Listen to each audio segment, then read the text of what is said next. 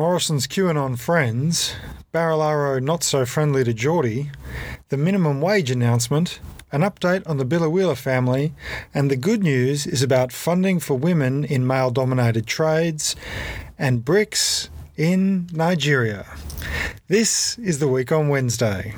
Hello and welcome to the Week on Wednesday. Thank you for joining us on this freezing cold day in central regional Victoria, where we live and breathe and work.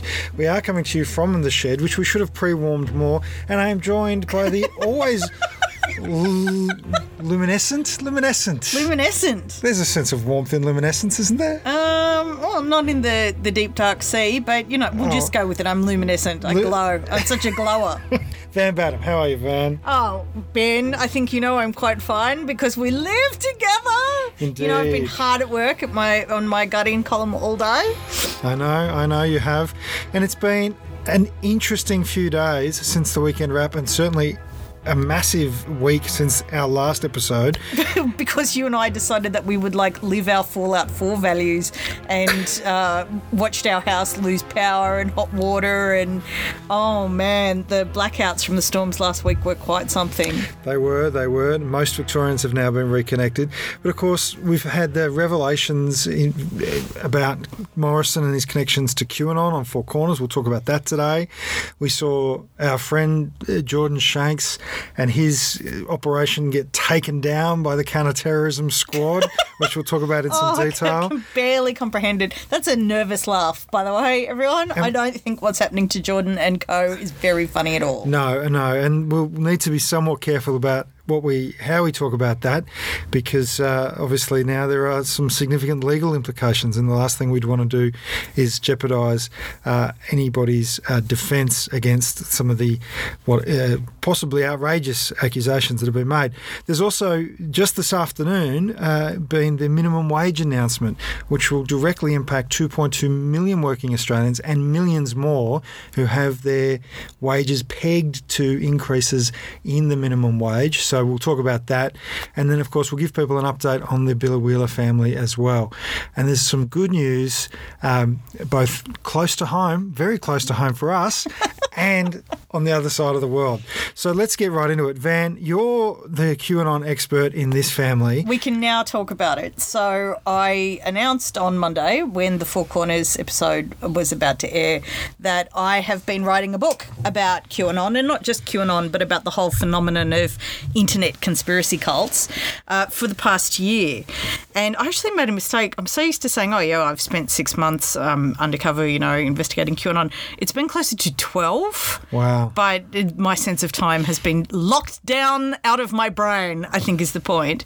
And obviously, as you know, I've been following this stuff from when I started getting targeted by 4chan and those lovely boys who hacked my Twitter account and, tried to just totally destroy my life a few years ago. So I'm now pretty well versed on QAnon. The book is called QAnon and On, and because it's about the fact that internet conspiracy cults are something we're just going to have to cope with as an ongoing problem.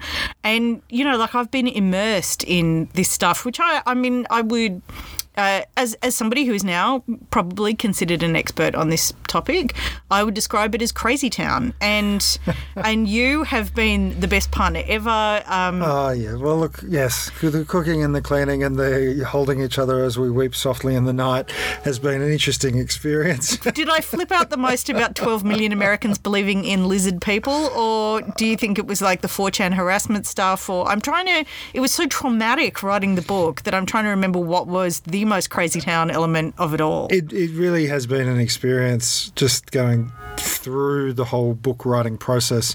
Anyone who's ever written a book or been the partner of someone who's written a book, I'm sure can relate to the fact that it's a stressful thing to do anyway. This particular book, QAnon and On, available in November. I suggest everyone rush out and get a copy. If you're getting a Christmas present from us, that's what you'll be getting. But it's the topic. And, of course, the way you write, Van, is so powerful and emotive and humanising that, you know, I don't pay him to say that, No. but I do live with him. No, and I can be sometimes probably one of your harshest critics. This is also quite true. But I wept. I wept when I read the opening chapter, and it made it really hard for me to help you with the book in any way because it was so powerful and the stories are so difficult, but important to be told. Important to be told. And I think that's what people need to realise. When you pick up the book, strap in. It's a hell of a ride. Maybe set aside small doses at a time. You know? I am working with the publishers at the moment, the editor, cutting it up into very small chapters so people can sort of process the level of Crazy Town in smaller doses, because they were like, what is this? And I'm like, it's all true, unfortunately. And I think Australia got a real taste of it on Monday night with the Four Corners story, right? So, you know, I want to talk about that story because you and I now have, I think, this level of insight into QAnon that many Australians won't have. There will be people, obviously, who have more insight into it than us, but you know, I think all Australians started to get a sense of the flavour of what these things are about when they watched that Four Corners episode. The largest ratings of any Four Corners of the year, the largest non-news hour program of the night. More Australians watched that show than watched Big Brother, which is a first. So, is that progress? That's the question. I think that is progress. But you know, like the things that were aired in this episode, we need to talk about them because they're quite disturbing. You know, I was among the people who gave Scott Morrison credit for the national apology to the victims and survivors of institutional child sexual abuse. I grew up in and around Ballarat, which has obviously been a hotbed for that kind of activity in the 60s, 70s and 80s. Lots of people we know of survivors of sexual abuse, and Morrison, quite rightly at the time, got credit for standing up and making an apology to the survivors and the victims of that. Well, these are real stories from real people who have suffered real harm and real trauma, and because of the decisions of other people, have had to live with wounds that were inflicted on them for the rest of their lives. And we shouldn't forget that in what was talked about on Monday night, because what was talked about on Monday night was that the wording of that apology, among other things, but for now, the wording of that apology was shaped in part by QAnon conspirators who influenced the language and used a particular phrase that is synonymous, and I'm not going to repeat the phrase, but it's synonymous with QAnon phraseology and belief systems. Yeah.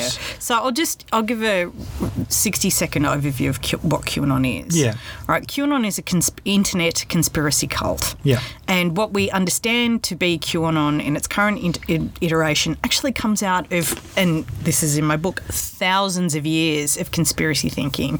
And it reflects this idea that all the problems in the world are caused by a tiny cabal of elites, of elite powerful people who all protect one another, and they gain their strength and charisma and evilness by, and I'm literally not joking, abducting, killing and eating children. So there's a QAnon myth that Hillary Clinton is involved in like the sexual abuse of children in basements under various cities where she and other celebrities like Tom Hanks and Lady Gaga and the cast of Friends eat children, and there's supposedly video of her filleting the face off a small child and wearing it as a mask and dancing it around and then eating her stomach. Like, it's madness. It is total madness. It is total madness. But what happened was QAnon, so these kind of mythologies have always existed. You know, they were said about Emperor Hadrian and all kinds of other people. So fair play to Hillary Clinton for making the, Roman emperor echelons of notoriety. The thing is that in 2017, somebody started posting on 4chan, which is, this internet badland image board website where you can say and do anything that's all anonymous, claiming they were a government insider and they had all these insights into how Hillary Clinton was going to be arrested for her crimes against humanity and whatever. And this poster who called themselves Q, who may be one person, maybe many people, made all of these predictions about things that would come to pass and about how Donald Trump was like some kind of god emperor who was fighting this war against the cabal and the deep state elites. Like, it's really out there. Yeah. But they use all these standard phrases. And the other thing that they've done is that because their whole mythology is about, blood-drinking pedophiles, basically, they push this whole thing about how they're rescuing all these abducted children and, that they're these heroes, and they use hashtags like Save the Children, and which is not the charity organisation that does charity work with children and things like that. And they really try to infiltrate the child protection space and, of course, have caused enormous problems in actual operations to save actually exploited children. Overwhelmingly, children who go missing or are subject to violence or exploitation are victims of their families and their households and community arrangements around that exploitation. They're not like innocent little babies snatched by lizards in the middle of the night. Like, that's not a thing that happens. No. They use all these inflated, bogus statistics and stuff like that, but they try to give themselves this sort of veneer of credibility and get into that sort of child protection space. And you have people like Hetty Johnson and child protection campaigners who are just like, these people are evil and they're dangerous and they're misguided. Like, at best, they're misguided. And it's in that sort of context, then, that having one of Australia's most prominent, I suppose you'd call it, QAnon people claiming to have influenced the language in Scott Morrison's speech. Bragged about it. Bragged about how he got words into Scott Morrison's apology to abused people. He texted prior to the speech saying he was going to get the words in. He texted after the speech. He bragged about it on Twitter. He bragged about it online. He bragged about it on some online videos that were shot in the US. And the phrase itself, nobody else seems able to pin down. There's been Senate questions about the phrase. And where did it come from? Because it wasn't in the speech that was drafted.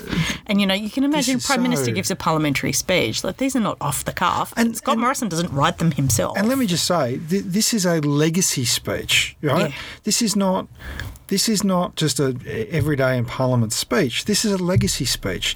The national apology to the victims and the survivors of institutional child sexual abuse. The national apology into the victims and survivors for the stolen generations. These are the sorts of speeches that are crafted and developed for weeks. You're going to give this speech. You're talking to stakeholders. His office, from what I can see, has tried to suggest that it was a phrase that came out of a meeting with some stakeholders, some victim group stakeholders. Yeah, except that didn't happen. No. And everybody has said that didn't happen. No, yeah. So the Four Corners episode is about the fact that this guy called Tim Stewart is a light-in-the-eyes QAnon zealot, as is his son, Jesse Stewart, and maintains a blog, which I have read, which is Crazy Town HQ. Don't bother reading it.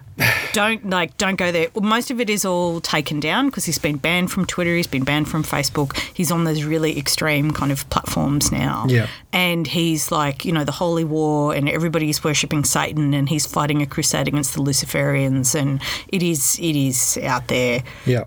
And he amassed a Twitter following of 18,000 similarly minded followers, and was able to share information around. One of the things that didn't come out in Four Corners, which you can read about in my book, is how two of Tim Stewart's targets for his conspiracy theories were Scott Morrison's internal Liberal Party rivals, Julie Bishop and Alexander Downer. How interesting that they were, who are from, obviously, the moderate faction in the Liberal Party. And Julie Bishop, of course, was quite a leadership contender against Morrison. And she was on the receiving end of rather a lot of Tim Stewart's. She's, wearing red shoes, which is a connotation of, cabal participation and that kind of stuff, which is sort of interesting and worth noting. But Tim Stewart is one of these people, like, fighting his holy war.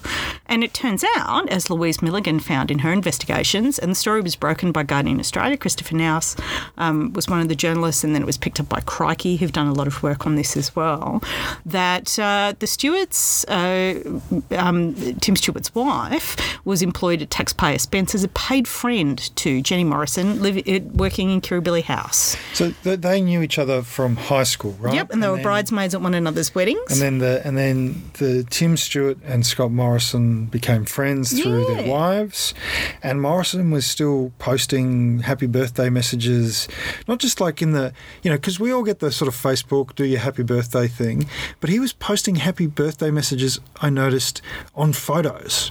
So so he's gone into a photo. This was on Four Corners, and it only occurred to me afterwards that this wasn't just happy birthday message, happy birthday to you, happy birthday to you. No, he's gone into a photo that this guy's posted on his Facebook wall. And given him the profile of a prime ministerial comment. This is not a guy who he's bumped into in the pub, right? Somebody said to me on Twitter about this, this is conspiratorial thinking, to think there's some sort of connection here, there are photos of them drinking beer together. That's not conspiratorial. No, and this is not some guy, this is not a photo op. They're not drinking beer at some event with 1,000 other people. There are literally photos of them at one another's weddings. They're drinking beer at his house. Mm-hmm. They're standing together. Tim Stewart was, and this was revealed by Four Corners as well, he was a guest of Scott Morrison's on the day that he entered Parliament. He was there for his maiden speech. They're tied. Yeah. And what we found out on Four Corners, which was unbelievably disturbing to me, was that Tim Stewart has been bragging on Facebook about how he was house-sitting Kirribilli House. Now, let me put this in context about the QAnon conspiracy theory. People who get into QAnon, and they call it going full QAnon, there are all kinds of language you can use to describe it, develop this mindset that that they're in a war, a light to dark, dark to light, war against these elites who they accuse of every awful crime ever. Yeah. In fact, Lucy Turnbull, the partner of the former Prime Minister Malcolm Turnbull, spoke on Twitter today about how she was walking down the street and some obvious QAnon believer saw her and Malcolm Turnbull and screamed at them, accusing them of being pedophiles. Right? Yeah, that's not the person you want in the Prime Ministerial residence. So somebody who is part of that, but the thing is that people associated with the QAnon movement, because it is so binary, like us or them. Yeah, it's good or evil, dark or light. In psychology, they call it the paranoid schizoid position. Yeah. The world is overwhelming, so you reduce it to heroes, villains, black, white. So you have people in America and in Germany who have committed acts of murder and insurrection and terror in support of that ideology.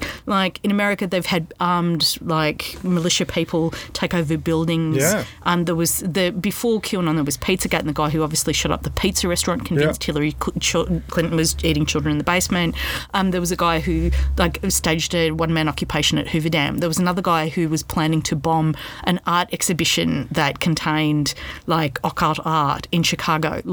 There are people who have abducted children thinking that they were being, abused by the elites and they're participating in high-level crimes, murders. There is a body count. People who died in the insurrection at the Capitol building, two of them were QAnon believers who put themselves in harm's way because they believe this stuff. And other QAnon believers film them dying. Absolutely out there, dangerous stuff. And we've talked about that before. The more you get into it, the more dangerous that becomes. So you have someone who is an advocate of this stuff, who is into it doing, he's on the conspiracy circuit doing videos with Americans and whatever, who gets intimate knowledge of Kirribilli House. Now, Scott Morrison is not going to be Prime Minister forever. And they may be signalling that, oh, no, Scott's in with Trump and Scott's, like a white hat and he's fighting the good fight, against the satanic, Luciferian, child-eating, cannibal elites, whatever. And the next Prime Minister of this country could be Anthony Albanese, who presumably, in local QAnon mythology, is associated with all things evil. Or it could be somebody else from the Liberal Party who knocks off Scott Morrison. It could be, And so you have an adherent of that ideology who has intimate knowledge of a prime ministerial residence. It's not just a case of changing the locks and changing the security codes either, because it's the positions of the rooms, it's where the staircases are, it's where blind spots, vantage points, entry points. Yeah, it's phenomenally high risk. And I've seen some government ministers try and palm off, the idea that this is a security concern is in itself paranoid. Well, no, it's not paranoid. They were deemed, QAnon believers were deemed a domestic terror threat by the FBI years ago. Yeah. Under Trump, wasn't it? Yeah, under Trump. Under Trump. And their content has been banned from Twitter, banned from Facebook. Facebook is constantly deleting. Can you imagine if any Prime Minister, any other Prime Minister had a member of Al-Qaeda in Kirribilli House. Oh, well, but he's not he doesn't do actively violent things, and we're old friends. That just wouldn't wash. It's funny you say that because Penny Wong has been on it. One of the reasons we know about this is that Penny Wong has been asking questions at Senate estimates. Yep. As Penny Wong is prone to do. She's been doing it for 18 months. Yeah. And repeatedly asking questions about how is it that Lenny Stewart got a job at Kirribilli House? Like, what was the process? What on earth is going on there? What is the nature of the relationship with Tim Stewart? Are the government aware of all these things?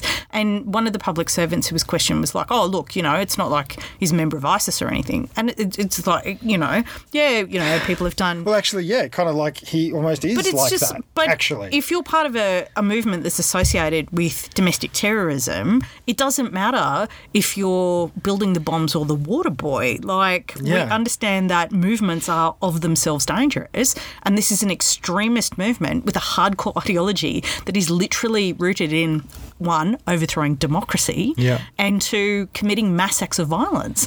These are the people who are marching on the Capitol building saying, hang Mike Pence. If Mike Pence is not right-wing enough for you, you are really in a right-wing territory that we associate with, the biggest problems of the 20th century. And I'm not saying that lightly. It's also really important that people understand that QAnon and its mythology and all the stuff it repeats is inherently anti-Semitic. Yeah. It is absolutely, positively, undeniably anti-Semitic, and the symbols that it uses and the global cabal and all of the imagery. And the time that I've spent in the QAnon forums, in my undercover guys, not all of it is that subtle when it comes to particular attitudes towards the Jewish community. Yeah. And it's like anybody holding those attitudes, it has got to be considered in a security context. Yeah. And after the Capitol building, it's just inexcusable that Scott Morrison has maintained relationships with this person. The story is that Lenny stopped working at Kirribilli House in December last year. But another thing that came out in the Four Corners documentary was, guess who Scott Morrison was on holiday in Hawaii with? The Stewarts. Yes, with the Stewarts. And in fact, this is all on their Facebook pages, the lovely photos of Hawaii that miraculously tee up with Scott Morrison's infamous visit there at the height of the Australian bushfires. It appears, given the dates and the photographs and they all just happened to be in Hawaii together. They just all happened to be in Hawaii together and had been planning the trip for some time. So rather than actually stand with communities that were facing annihilation, he went to Hawaii with his mate who, wants to see the overthrow of democracy. Wants to see the overthrow of democracy because we're fighting a holy war against a cabal of Satan-worshipping pedophiles, apparently, that include Lady Gaga and the Pope. Catholics beware, they really don't like us either. It's hard to fathom how unbelievable it is, except that these people believe this stuff, that this is their position on these things because they are so forthright about it. They don't hide it. And it's interesting, that Morrison hasn't come out and explicitly said, I don't believe in these things. He said it's found very offensive. He's very offended and, people bringing this up. Yeah. And I'm like, I don't care if you're offended. You're the Prime Minister. You're expected to not hang out with people who publish blogs about the violent throw of democracy and Satanist pedophiles. You're supposed to have higher standards than that because it is your job to run the country. And I have to say, Van, I want to bring it back to that apology because I think for a lot of people the stuff about Morrison and him being a phony and him being a hollow man and all the rest of it, they'd see one or two things and they go, oh yeah, that's a bit fake, but politicians are a bit fake. Or they'd see the stuff about the trip to Hawaii during the bushfires and they're like, oh, that's just poor judgment. But, I got to say, it all adds up, right? It starts to pile up and the evidence becomes sort of undeniable that this is a guy whose only interest is in power for himself and power for its own sake and for what he can get out of it or use it for things he's interested in. You know, he's got this QAnon mate. We've seen time and again these stories of corrupt dealings within his government, of companies and mates getting good deals, better deals than anybody else would get. And you know, and Morrison kind of trying to skirt it, just brush it off. You know, he tried to brush off his absence during the bushfires. I don't hold a hose, He's mate. tried to brush this off, you know. No. He remember when the pandemic was hitting, he was going to go to the football. Like, you know, this is He's just not a serious man. Like, he's a fraud, really. Yeah. And this whole thing with Jim Stewart is a really clear indication of how both cynical and appalling his judgment is. So the issue with QAnon in the United States of America is that QAnon people have absolutely enmeshed themselves in the Republican Party. Yeah. And because they have a paranoid schizoid position where everything is black or white, good or evil, they behave as a group. Yeah. Now, in the cynical world of electoral manipulation, those people are gold. If they're loyal to you, you can get them to do anything. And in the United States, obviously, like Trump never disavowed them. He said sort of flattering, I know they really like me. I don't know that much about them. I know they really like me. And this sort of flattered their attention, meaning that they will do whatever Trump instructs them to do. It's one of the reasons they all turned up in Washington. Yeah. Now, we know there's some kooky business going on in the Liberal Party with some very marginal right-wing political opinions. Oh, absolutely. And if you're like perhaps the cynical leader of a political party that relies on certain kinds of candidate and branch support in order to stay in a leadership position, which is the case in Australia, where you're a lot more dependent on those systems than you are in America, where a president gets elected in their own right, it means that there are, say, pre-selection votes and stacks and other internal party things that you can control. And it's not beyond the realm of possibility to see, you know, Morrison taking a hint from Trump about a nod is as good as a wink and a very loyal voting base. And you don't need a mass of these people. Like, political parties in Australia are not big. No. You know, if you can manage an incursion of 1,000 people, that can be enormously influential. Yeah.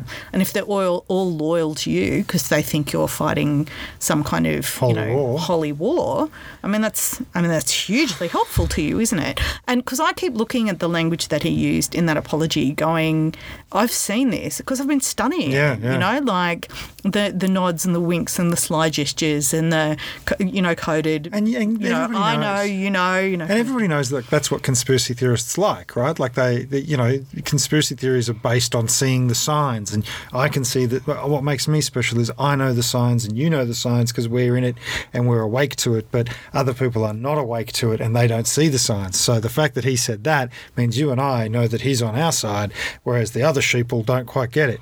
Yeah. And you have this stuff coming out in Liberal Party aligned Facebook pages. Like, I've seen very, what I would describe as QAnon familiar content on pages from Bernie Finn and George Christensen and obviously Craig Kelly before, you know, Morrison was finally forced to distance himself. It's all the same stuff. Like, it's all from Crazy Town. It's a worry. Casting. It's a worry. And this is what's really, really disturbing because history teaches us, and let us not be ambiguous about these things, the people who think they can control extremist elements generally end up getting controlled by them. Yeah, absolutely. Absolutely. Well, look, Van, the book comes out in November. There'll be pre-orders available before then. I'm going to say to everyone who listens to The Week on Wednesday, buy the book, learn more about this stuff. It's going to be a feature of democracy for some time, unless they win and overthrow it, but that there's going to be these groups out there trying to manipulate these situations. So the more you know, the more armed you'll be to deal with it.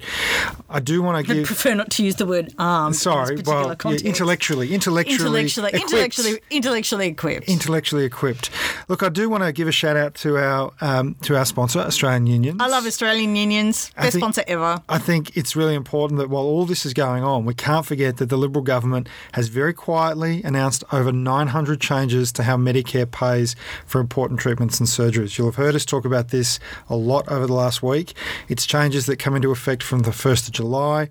They include general surgery, orthopaedic surgery, cardiac surgical services. That's on your heart. Anyone who watched Euro 2020, who's a football fan like I am, a soccer fan like I am, and watched Christian Eriksen go down and need cardiac pulmonary resuscitation, and who's now going to require cardiac surgery, it can happen to anyone. This is an elite athlete, 29 years of age, all the money in the world, Christian Eriksen. all of the medical support, doctors and physios, regimented diet, the whole works. Massive, massive cardiac problem. It can happen to anybody.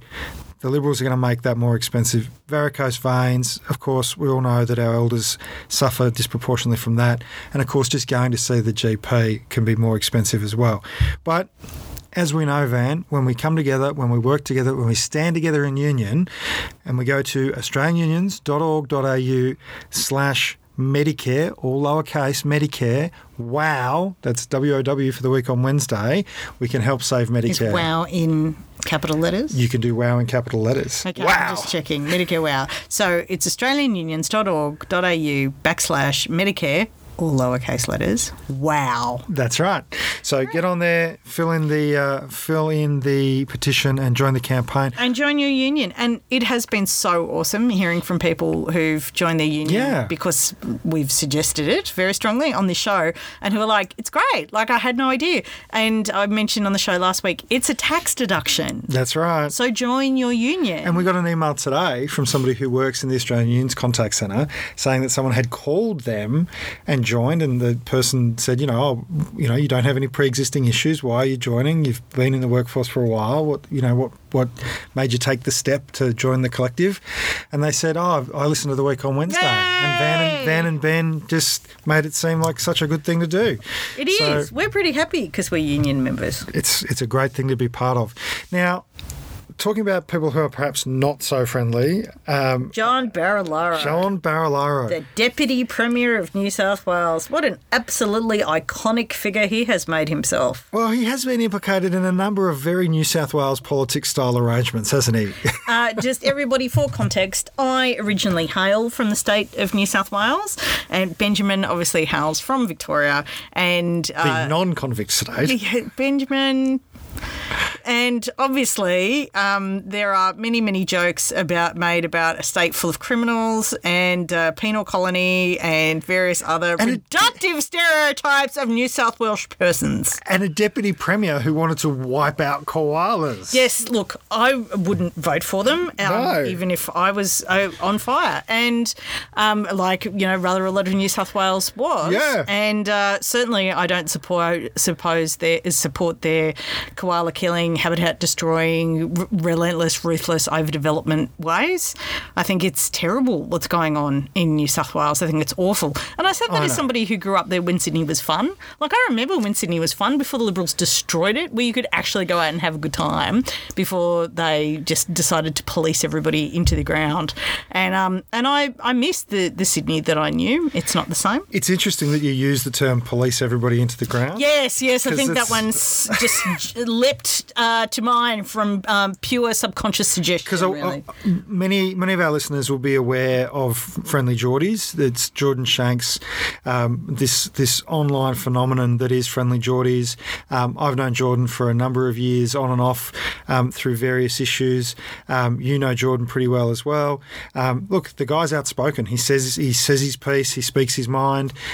You like it or you don't. He's got an act. He does. He's got an act, our Jordan, and his act is really interesting. I got into trouble for calling him a YouTube comedian today, even though he's a YouTube comedian. He does live shows. He makes YouTube videos, but he's created this sort of YouTube comedy journalism hybrid, which is in the tradition of the Chaser.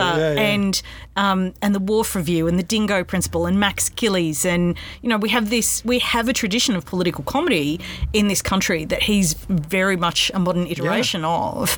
And he is where the people are, which is on YouTube. He's got a phenomenal following. There are people who would have no idea about what's going on in New South Wales politics if it weren't for the kind of, energy that Jordan puts into exposing corruption. Absolutely. And some of his work on water in New South Wales has been, frankly, groundbreaking.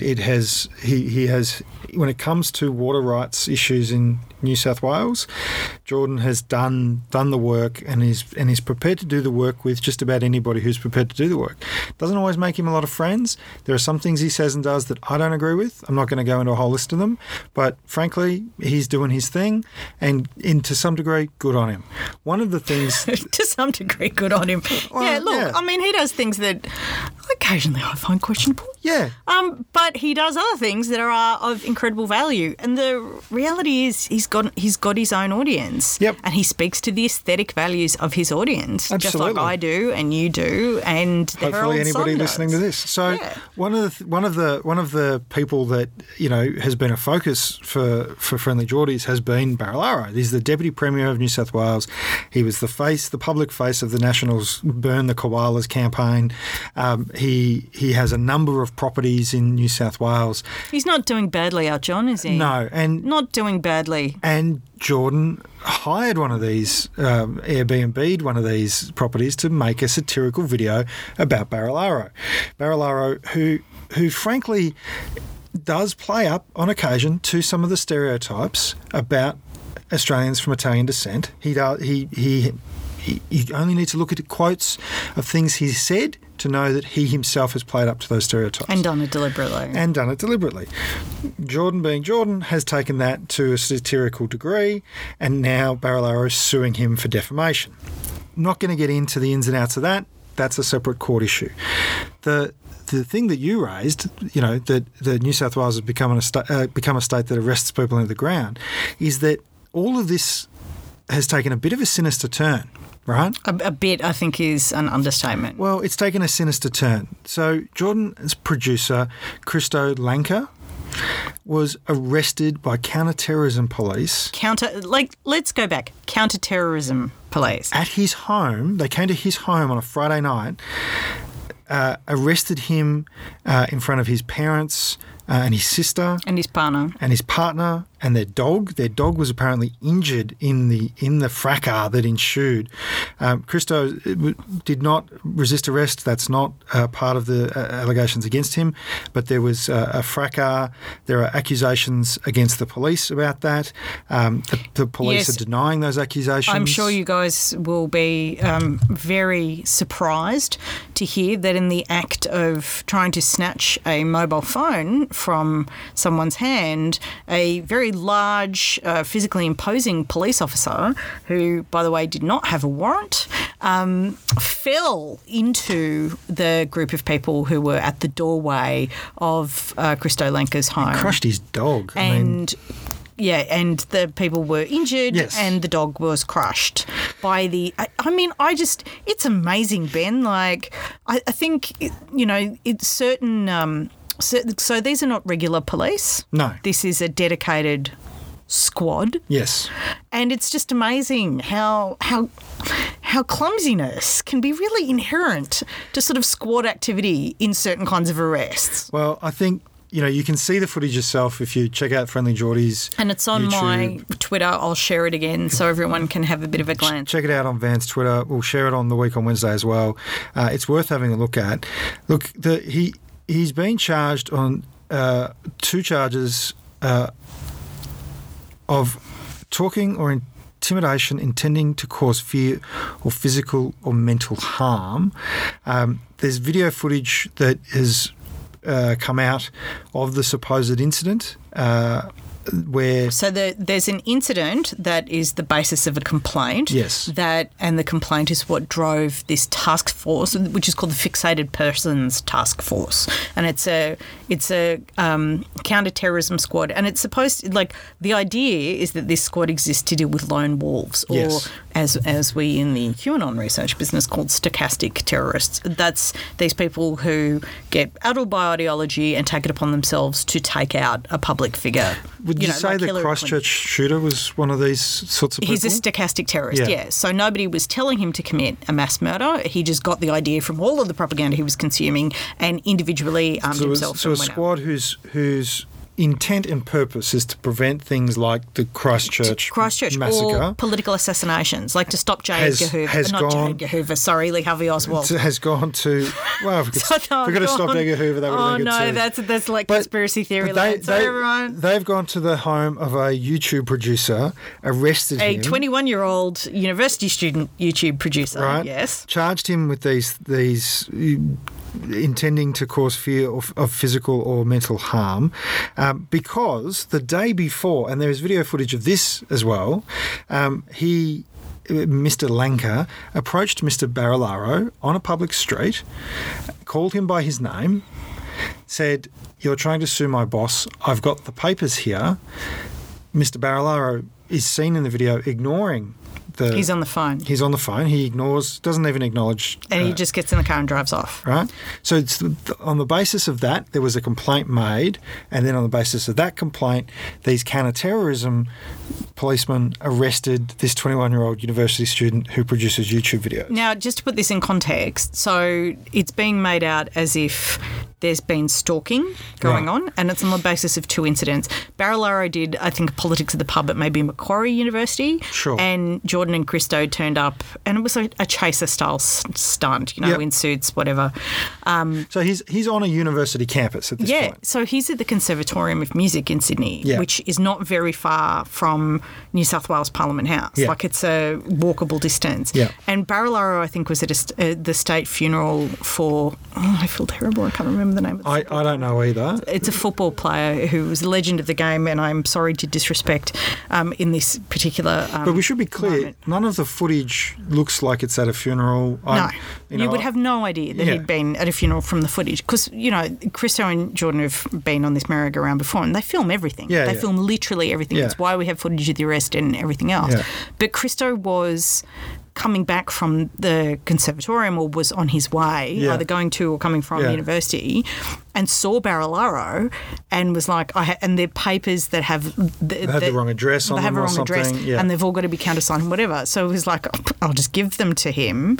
And Jordan Shanks has now made a video saying that they have subpoenaed the CCTV footage because they claim that Barilaro's complaint is based in an accusation which is not true. So these are all publicly available facts. Yeah. These are the allegations from either side. Obviously, there is going to be a legal process. There's going to be a court hearing, and they're all in discovery at the moment. And I think, we're not commenting on the legal validity of the case or the cases, the guilt or the innocence of various parties, or the veracity of the charges made in either direction. We're merely commenting on what has been said publicly. And I think it's fair to say I am commenting a little bit on John Barilaro more broadly. Oh, look, outside of this, let's comment on John Barilaro. Because I personally don't think not a good politician. Probably not fit to hold public office. Probably not fit to hold public office. Certainly responsible for some absolute disasters in New South Wales. And let's put this in the context of the fact that Jordan's operation has been monitoring his political activities and his various, alleged conflicts of interest for some time. But I think it's important that we understand that John Barilaro is a man who attempted to upend the government of New South Wales. Yes, his own government. The government that he's a senior member of. He essentially attempted to subvert the course of democracy over his desire to see more koalas die, if I can put it that way, which seems like a really strange thing, right? And there was this whole, people will remember, there was a whole blow-up. The entire New South Wales government nearly fell apart because John Barilaro wasn't getting his own way, right? That's essentially what happened. He was attempting to blow up his own government from the inside because he wasn't getting what he wanted. And then he insisted he was going to run for the federal seat of Monaro, and then he wasn't, and it's all very chaotic. And then it's a bit chaotic, John. And then John Barilaro decides, oh no, I'm going to have mental health leave, and he goes off on mental health leave. He doesn't resign as Deputy Premier. He doesn't move to the back bench.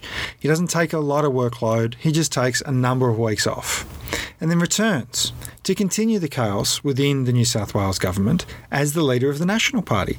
Like, this is not a person who is fit for public office. And it's got nothing to do with his mental health. I mean, his mental health is his own business, frankly. It's to do with the fact that here's a man prepared to blow up the government of the largest state in Australia. Of which he is a part. Of which he is the Deputy Premier, because he's not getting what he wants. Then thinks it's okay to come and go as he pleases. Then thinks it's okay to indulge in various lawsuits against various people because his reputation has been besmirched by them. That, by the way, seems to be an increasing trait among Liberal MPs. Yes, those great free speech champions. Remember when the Liberals were all about free speech and we heard free speech, free speech, free speech all the time? I just want to read to you the bail conditions that have been imposed on Christo. Yeah, please. Because they're kind of extraordinary. So the 21-year-old YouTube producer, bail conditions prohibit the arrestee from, quote, possessing images or caricatures of Barilaro or commenting on Barilaro's, quote, personal appearance or behaviour. So it would be a breach of bail conditions for him to own a cartoon of Barilaro done by somebody else. The lawyer who's representing Christo, Mark Davis, has said that he has never seen bail conditions like this. This is completely unhinged. Everybody knows that I do the occasional appearance on Marcus Paul's show on 2SM. Yep. In Sydney, and obviously great guy, great show. Great show, like best commercial radio show in Australia, hands down. He's really fun. He's a good guy. He posted some cartoons of Barilaro on his Facebook page, and it appeared, and I've tweeted about this as well yesterday, he was legally made to take them down. There is a freedom of the press issue here. There is a general freedoms issue here. There's a right to satirise issue here. There's a potential misuse of power issue here. Like, there is a lot going on in this story. It's obviously going to continue on. We'd encourage everyone to support the legal fund of Mr. Lenker, because this is a 21-year-old uni student who produces YouTube clips, right? And he's now got this quite serious potential criminal charge, which could deeply impact his life. And I'm really glad that Xenophon Davis, which is the firm Mark Davis works for, and Mark Davis, people might have heard that name before. He himself was a Four Corners presenter. He's also represented Afghan whistleblowers. It's a good firm. Mark Davis is an excellent lawyer, but the legal costs in this are likely to get up there because, of course, this involves the Deputy Premier of the largest state in Australia. Yeah, and I just want people to... Now is really the time for solidarity. You don't have to like what Jordan does. No. You don't have to know who Christo is. No. But you do have to respect the fact that either we live in a smaller liberal democratic society or we don't. And are you really comfortable with politicians deploying counter-terrorism squads to arrest people who make YouTube videos that satirise them? Now, are you comfortable with that? Nobody's doing anything in secret. This is all filmed. It's all public. It's public interest comedy journalism. Like I said, we have a rich tradition of this in Australia. And you have a Deputy Premier whose skin is so thin that a flurry of legal complaints, defamation... Well, I think it's... Are you comfortable with that? I think it's... I want to end this story with the words of Christo's dad, who walked outside and kept filming as they loaded his son into the unmarked police car, when he said, "You can't do this in Australia. You can't just come to someone's home and take them away." And that's the question. That's actually a question that we have to answer now. Can you do that? Can you get away with that? Yeah, if you work for a comedy troupe, should your day involve being wrestled to the ground? So whatever you think of cuffed. Jordan, whatever you think of Christo, whether you know them or not, the fundamental question here is, can the police take someone away, drag them out of their home. Is that the kind of Australia we're going to have? Look, we're running out of time. We've still got 4 stories. Oh, my God. Today, the minimum wage case was concluded for the year. Minimum wage impacts 2.2 million Australian workers, plus millions more whose wages are pegged to the minimum wage. It's very complex. I'll go into it in more detail on the weekend wrap, but just so you know what the decision was today, there will be an increase of 2.5% from July 1, 2020 to $772.60 a week or $20.33 an hour. That's now the minimum wage. If you're getting paid less than that, you're getting paid less than minimum wage, join your union, talk to your union. If you've got friends, family members, kids, parents who are getting paid less than that, get them talking to their union straight away because chances are they're being underpaid. This is an increase of about $18.80 a week. And if you want to join your union, you can follow our link, which is australianunions.org.au/wow. Wow. Now, this is slightly less than the ACTU wanted, the 3.5 they wanted. ACCI and AIG wanted 1.1%. That would have been a real cut for people, so thankfully they've said no to that. There are some caveats here, and as I say, I'll go into more detail on the weekend wrap, so tune in there. But the retail industry is being delayed to the 1st of September. So if you're in retail, your minimum wage will not go up until the 1st of September. Contact the SDA for more detail about that. They are the retail union that you need to talk to. In airlines, hair and beauty, racing, restaurants, they're all being delayed till the 1st of November. Now, again, what you want to do there is you want to contact your union. Go to Australian Unions. They'll help you out. There's lots of different unions that cover those industries. But the minimum wage is going up 2.5% for most people from the 1st of July, for retail workers from the 1st of September, and for people in airlines, hair and beauty, racing, amusement parks and restaurants from the 1st of November. Check out Australian Unions for more details. Quickly, Van, I want to give an update on the Biloela family because I know a lot of our listeners were very interested in this, very actively participating in this campaign to make sure these people could go home to Biloela. And to a degree, the public pressure is starting to work, isn't it? Yes, because we've had a number of coalition MPs now come out and suddenly decide that they think that these people should maybe be let out of detention. And what a coincidence. One of them is the MP from Biloela, who is retiring. Right. Who has said, they should probably come home. But we've also had Trent Zimmerman and Katie Allen come out. I'm sure an announcement from Dave Sharma will be imminent because these are, of course, the Liberal MPs in the very leafy Liberal seats that are under a bit of threat from progressive independents and... Conservative independents. Conservative independents. Sorry, what am I saying? Socially liberal, fiscally conservative, I believe is the term. They're frightened of being Zali Steggalled, basically. Yeah. So people know, I'm sure you're already across it, but Alex Hawke, who's the Immigration Minister, put out a statement at around 5:30am this morning saying that their family would be allowed to go into community detention in Perth. Perth is probably the furthest possible place from Biloela, by the way, and still be within the continental Australia, but nonetheless, it is closer to where their daughter is in hospital, and I think that that's some comfort to them. That they're not in an island prison. Yeah, but even in that statement, it's very clear the government hasn't decided what to do next. It doesn't really know what to do next. They're on the back foot, so it's really important people continue to support the family and push really for policy loud. Change. And apparently, if you phone Karen Andrews, who's the MP who has some jurisdiction in this area, in the government, I can't remember what her ministerial title is. Is she Home Affairs? She might be Home Affairs. Yeah. God, that's terrifying. Yeah. And I've clearly just blocked it out mentally. But apparently her phone has been running hot and it goes straight to voicemail. So keep phoning, keep phoning and making sure that phone stays going to voicemail because that's what she's got to know, that it's not stopping, it's not going away. But she gave this statement going, oh, look, this isn't about being mean. And I'm like, really? You've got Because I'm pretty sure Amanda Vanstone and Peter Credlin have both written pieces where they almost explicitly say it is about being mean. Yeah, and yay that's mean. A good thing. Let's be pro-mean. Let's have more meanness.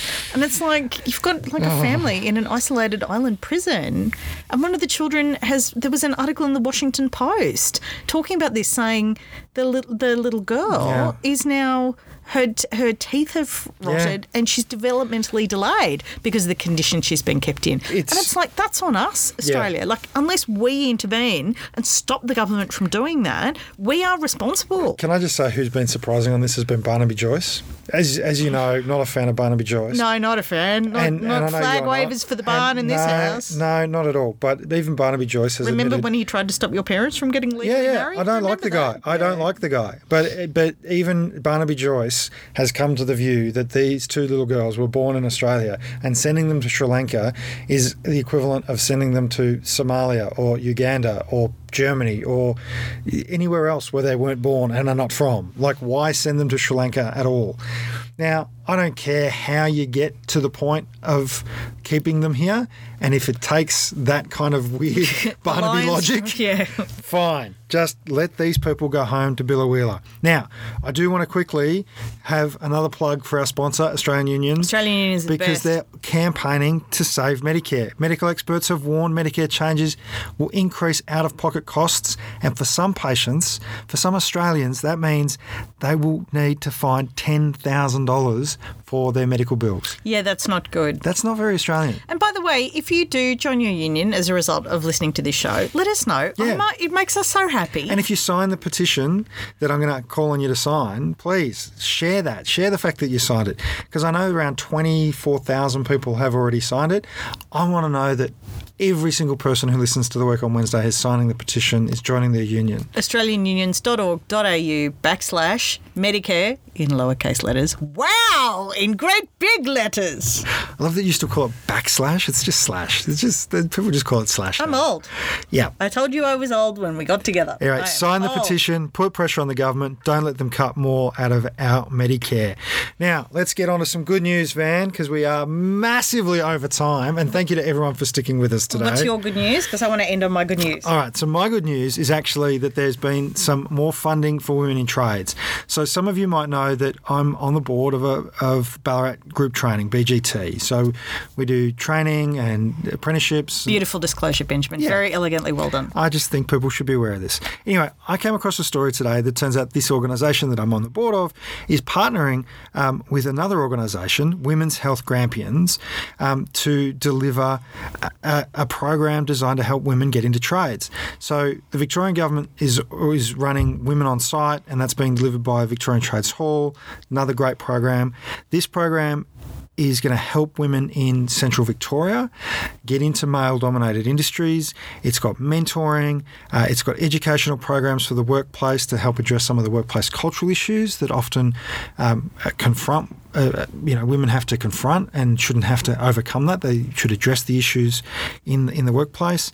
And it's part of a program to help 40,000 women across Australia get into trades and other male-dominated industries. And I'm going to say this, Van, I'm very proud of the work we do at BGT. But currently only 9 of the 150 apprentices and trainees that we have on the books there are women. So this program, I think, is really important.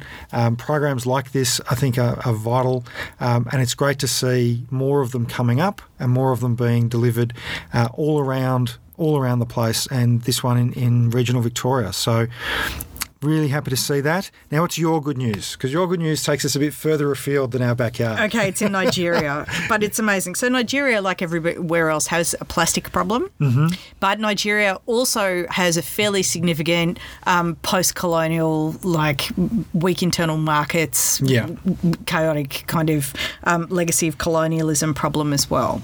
So Nigeria has a lot of earth roads, and people just throw plastic waste from cars onto these earth roads, and they cause enormous problems, as you can imagine. So a group in Nigeria noticed that extremely poor communities were going around collecting up plastic bottles that were found by the sides of dirt roads and just filling them with sand, basically, and using them as building materials in houses to build like a traditional Nigerian-style shelter.